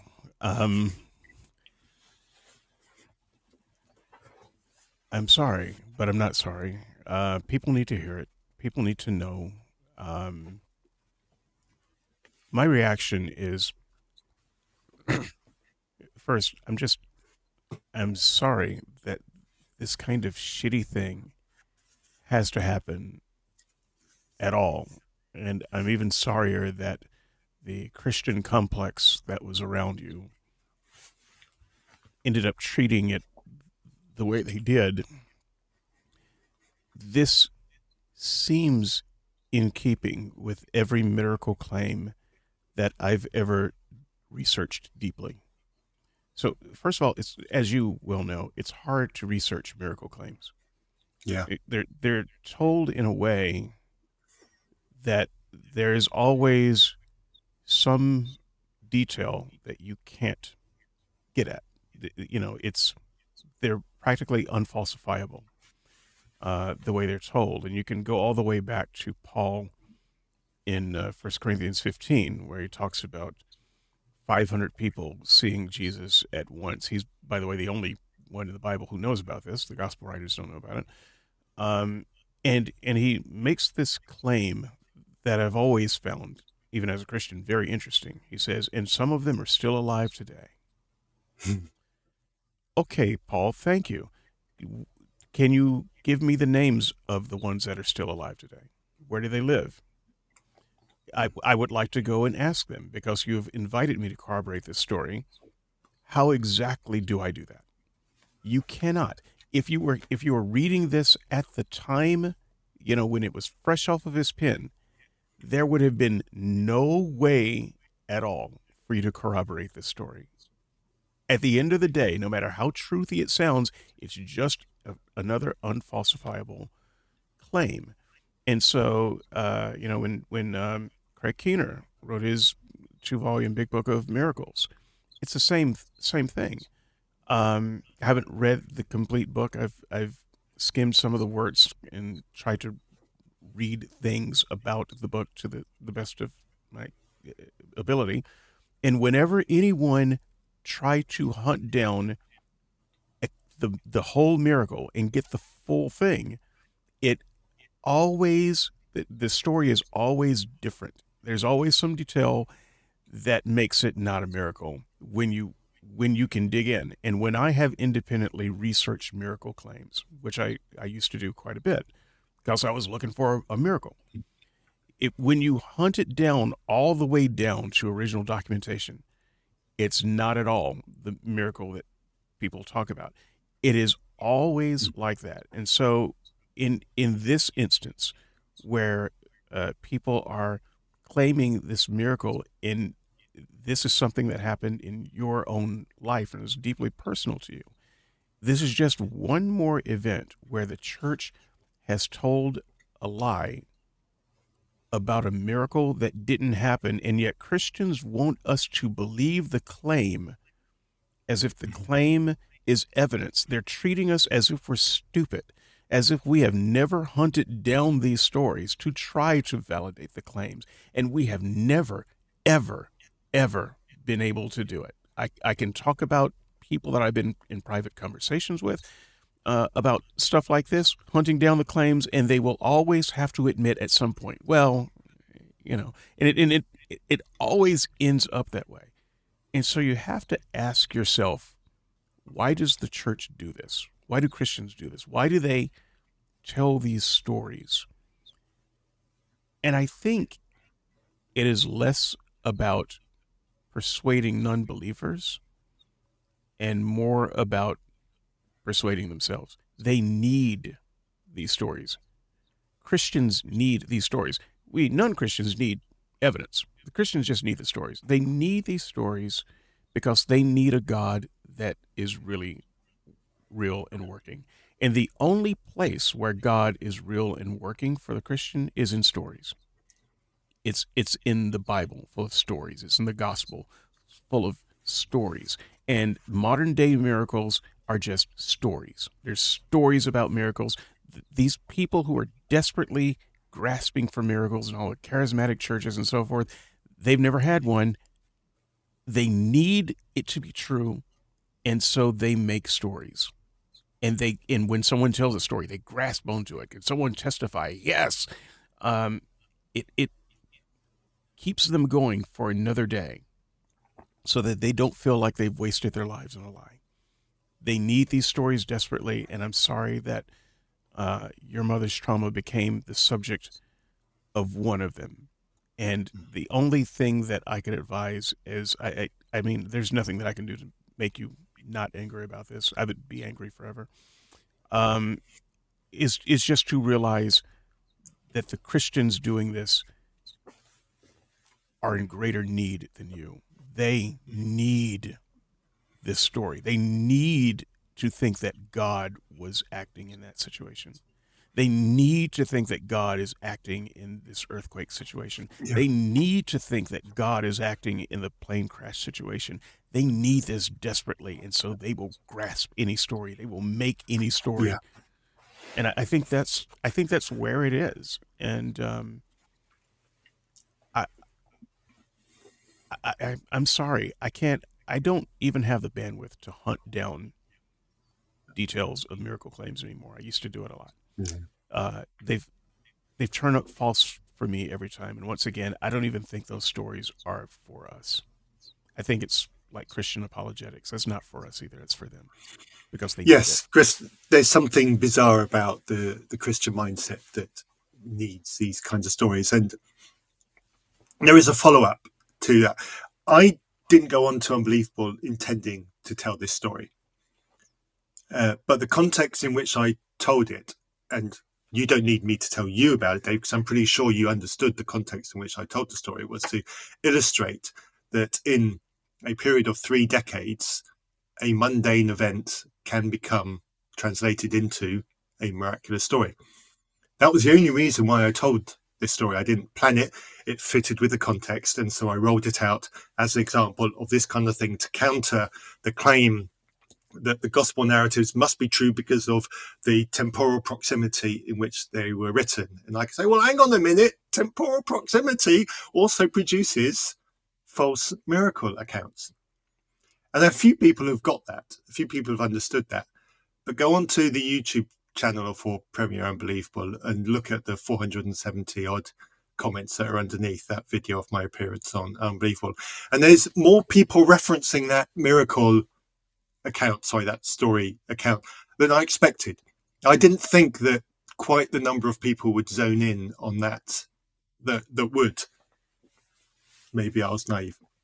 And a couple of people have got it, and there's one particular individual who really highlighted it and apologized to me for the way that has been responded to it, and said that was a moment of realization for him in that episode. So I want to say thank you to that individual.